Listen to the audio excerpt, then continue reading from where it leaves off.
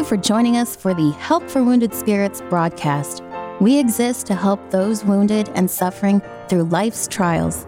Here is our host and best-selling author, Doug Carriger.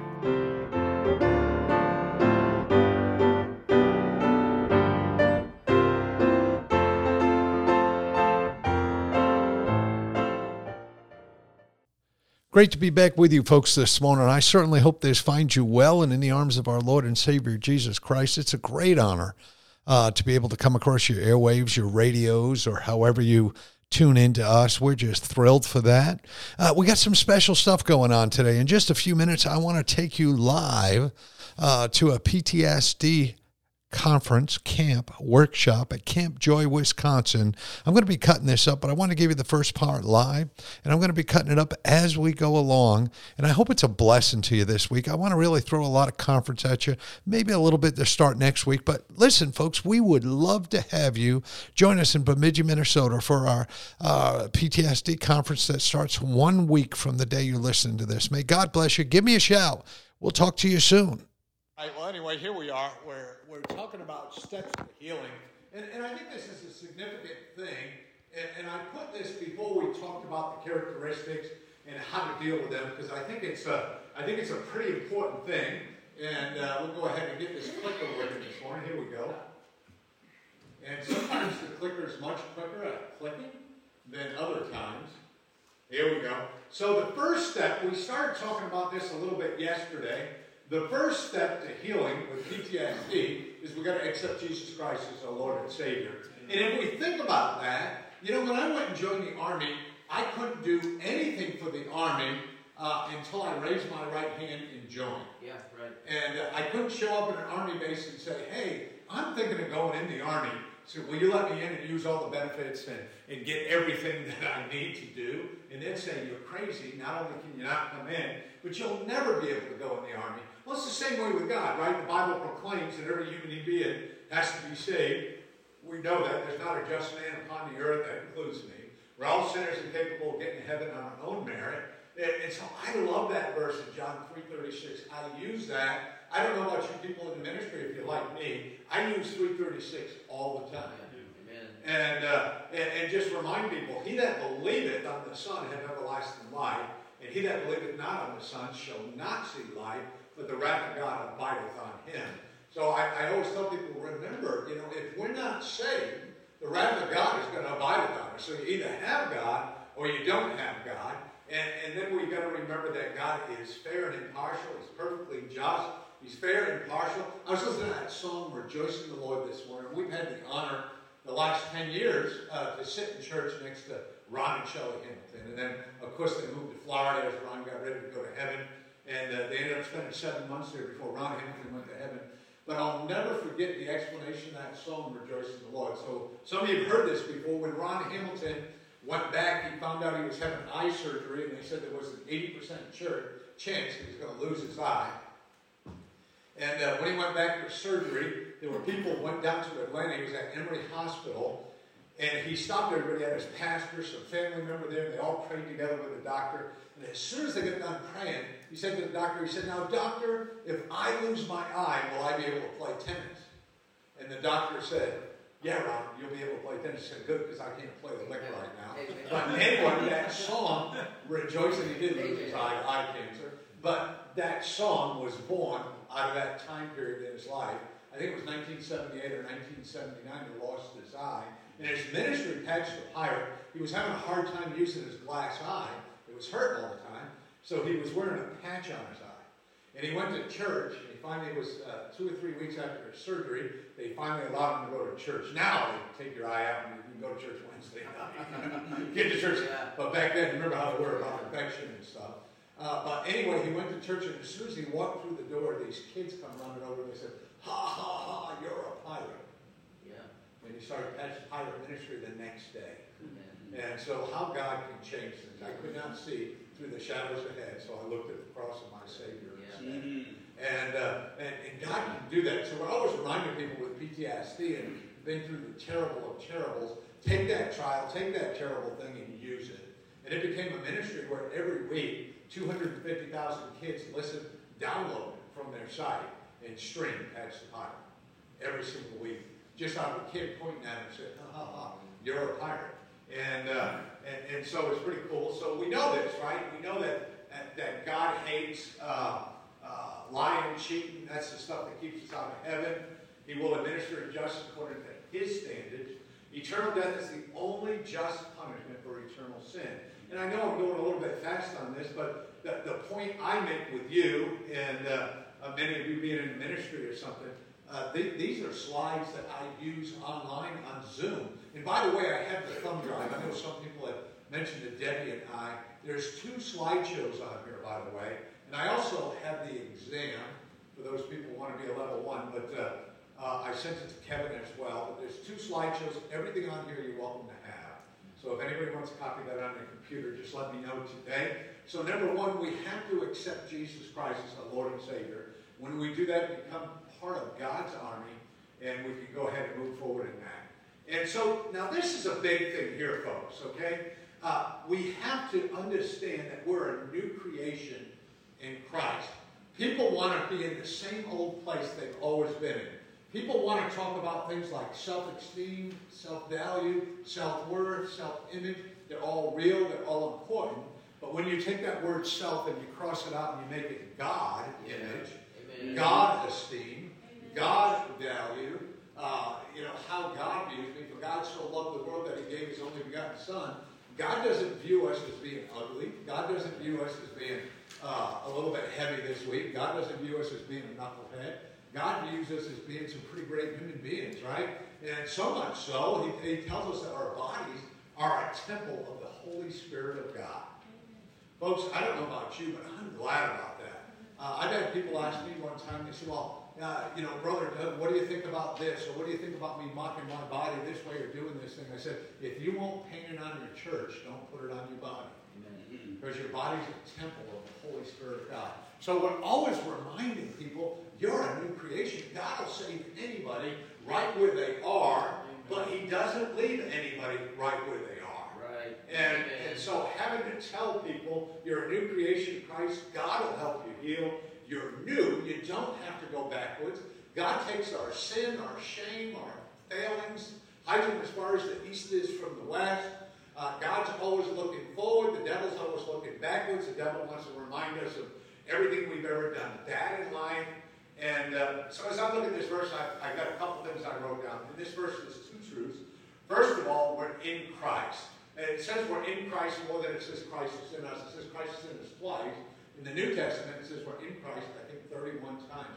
Being in Christ is a pretty big deal. Yes, sir. Being in Christ means, he's our God. He's not going anywhere. He's our Lord. He's our Savior. We're going to follow him. We're going to trust him. We're in Christ, and we're a new creation. So there's 3 stages of a human soul in connection with Christ. So the first stage, without Christ. The next stage, in Christ. And the third is with Christ. And so it's always important that we want to remind people that if you're not saved, you're without Christ. And when you're without Christ, this new creation, God can take away these things from us. But we have to wake up and realize that the past is part of our life. It's part of our identity. But it's not something we got to deal with and chew on every day. It's something, we're a new creation in Christ. We can go ahead and move forward. And boy, we would have problems with that. We had a young lady one time who had been in the Navy, and like a lot of people, she drank, was involved in weird relationships, and all those crazy things that happen in life. And then she got saved, and years later in her life, she said, well, I'm not qualified to serve God. I said, well, then if it's because of sin, nobody is. That's right. Amen. You're clean, you're serving God, you've got a great life. You get to be a Sunday school teacher. Well, I used to be this way. Well, you're a new creation in Christ. And I'm not talking about, eradication of the flesh. If we murder somebody, we're still having to pay the punishment for that murder. Don't get me wrong. I get that. But I tell you, we've got to remind people that we're a new creation in Christ. And what a difference that makes in God's eyes. And so we're all born without Christ. So to get through that, we have to have faith and accept him. Then in Christ, we realize it's to be in the center of bliss, the son of paradise. And boy, we come in and out of there, don't we? As human beings, we come in and out of being in Christ. And that's why we get up and we have to do the things we do to fire ourselves up, and so we can be in Christ in the day that He appears. That's the most important part of it. And the other advantage of being a new creation is that you are now with Christ, and you have the Holy Spirit of God residing within you. And we see that we're a temple. You are a temple of God, and the Spirit of God dwelleth within you. So, God ministers through you. The Holy Spirit is in your heart. Christ ministers through the Holy Spirit, which is in your heart. God the Father ministers through you, the Holy Spirit, which is in the heart. God the Holy Spirit ministers through the Holy Spirit, which is in your heart. So we're always reminding people, we get the whole Trinity. We got the whole God package ministering to us. Right? Hey, folks, we'll be right back with you. Just hang with us, and we'll continue playing this as we go forward. Thanks for being with us today.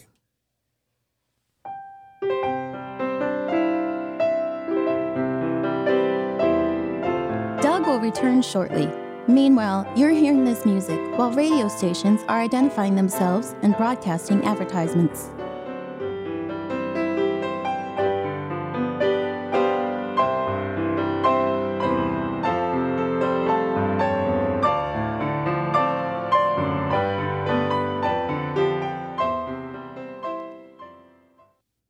Hey, we're going to continue to move forward. Right now. So if we accept Jesus Christ as our Lord and Savior, we get the whole package. We're 100%. We're all in. And then number 3, and this is a pretty big thing here, is, we're always telling people, keep the little booklet, do the things you do. We've got to acknowledge the reality of our trauma. So when we go to counsel somebody, and Thursday morning, we're going to talk about how to counsel people. Thursday morning, Kevin's going to tell us how to work with the military. Thursday around lunch or maybe after lunch, I'll go ahead and do how to work with VAs and fire departments and police departments and things like that. But whoever we work with, whatever we're going through, we need to acknowledge what the reality of our trauma looks like. And I believe that's biblical. Trust in Him at all times, ye people. Pour out your heart before Him. God is a refuge for us. Sheila, think on these things. So when you come to this point, we've been through trauma in our lives and our families, and I found that the people who do the best at healing and do the best at life are the people who just put it all out on the table. Whether to God, and to yourself, and to each other. And I found that helps me the best. As God, I do these things, I suffer from these things, I need your help. And write them down and turn it into a prayer request. And make that part of who you are, and God will help you with that. And He'll help you as you seek help. So I think that's good. And then we've got to remember, I think this real big idea here that we live under the shadow of an almighty God. Sometimes people forget that. They think they're all alone. A few times a year, especially from pastors and missionaries on the field and stuff, they'll call me up and they'll say, Brother Doug, God's not talking to me. And or God's not listening to me, or God's not hearing me. Has anyone ever felt like that? You can be honest. Yeah, I felt that way, right? Yeah. But I always say, one of the things I've learned is that I need to talk to God to get the communication going. I really need to be prayerful, and then I really need to be reading the Word of God in an honest way where I'm trying to get something from the Word of God. Because I was a checkmark Bible reader. Any of you folks ever been a checkmark Bible reader? Yeah. And we got to be careful of that, because a lot of people we counsel or work with are checkmark Bible readers. Well, I read all my reading this morning. Well, what did you read about? And how did that help you? And boy, that makes a difference when you start. I got a guy I'm working with right now out in Utah. I talk to him every Friday, and he's always ready now. He wasn't ready the first couple times. And I'll say, brother, tell me about your Bible reading on Monday. The first time I did it, he's like, I read. Second time I did it, I read twice. Third time I did it, he says, Brother, Monday changed my life. Amen. He says, oh man, he said, there's the Apostle Paul, he's in jail. And Tuesday, he said, I couldn't wait for Tuesday. And I want to be that guy. But you don't just get there. You have to read with purpose. You have to ask God, what did this verse have for me today? What is it that this has for me? And then you hear from God, and you realize, I'm under the shadow of an almighty God. He that dwelleth in the secret place of the Most High God. How do you dwell in the secret place? You accept Jesus Christ as your Lord and Savior. Boy, sometimes go into that closet, go into that that place where you can just be alone, go to the car, shut the door at work, going into the powder room when you need a little bit of time with him, and understand you're under him. Surely he shall deliver thee from the snail of the fowler and the noisome pestilence. He shall cover thee with his feathers, and under the wings shall thou trust. His truth shall be thy shield and thy buckler. Thou shalt not be afraid for the terror of night, nor by the arrow that flieth by day, nor the pestilence that walketh in darkness, for the destruction that wasteth at noonday. 1,000 shall fall at the side, and 10,000 at the right hand, but it shall not come nigh thee. God's got your back. God's with us. He'll get us through, and we got to remember that, right? And so these verses talk to a person that God is his protector through faith. So we need that faith to be protected. The spiritual person is protected by divine grace. Grace is pretty big. You ever try to explain grace? What was it Harold Seitley used to say? Explaining grace is like trying to wrap your arms around the mountain. That's how hard it is.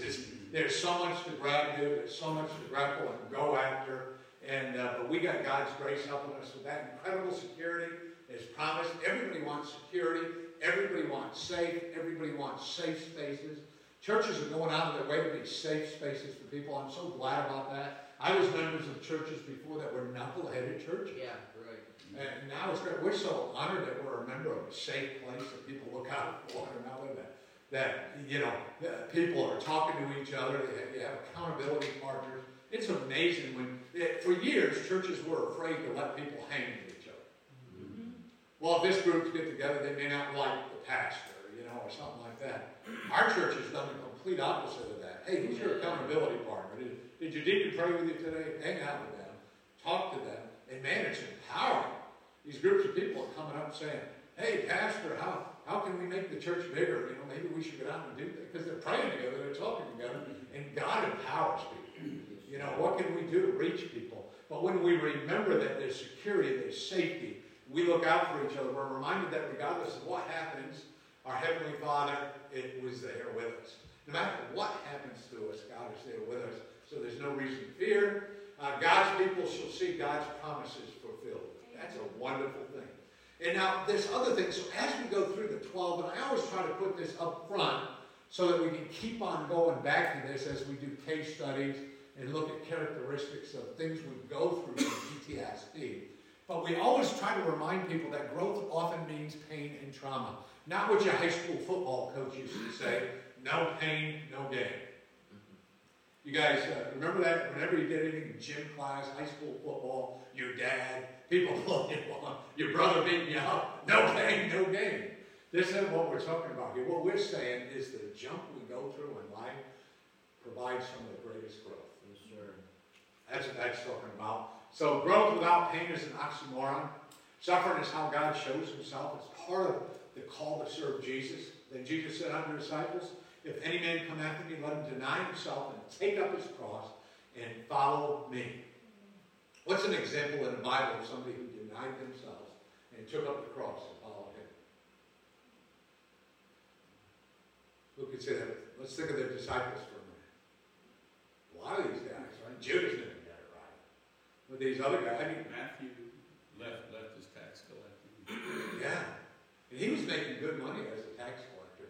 It was probably a pretty cool thing to be a tax collector back then. But so often, a lot of people want to get saved, and they stop right there. Yeah. And that's such a sad thing.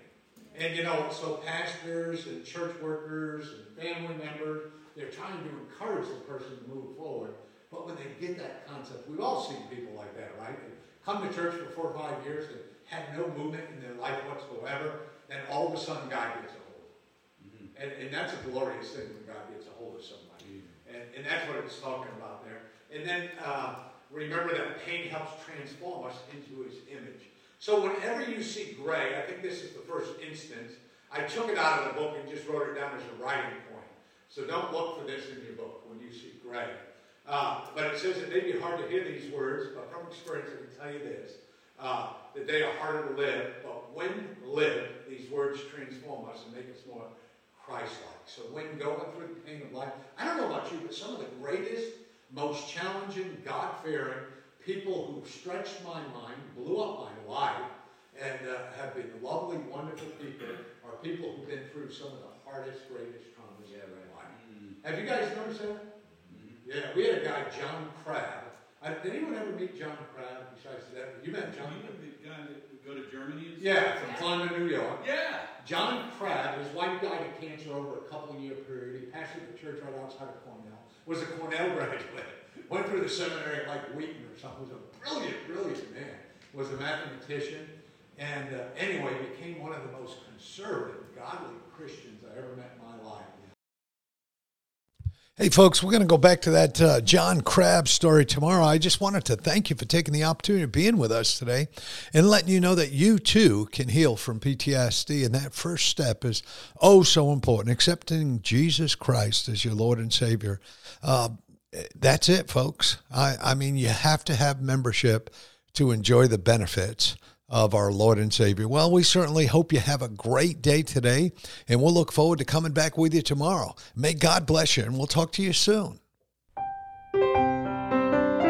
Thank you for listening to our broadcast. At Help for Wounded Spirits, we believe the Bible and place great importance on you having a personal relationship with your Lord and Savior. The Bible delivers a clear and simple message of salvation, outlining how you can begin your personal relationship now.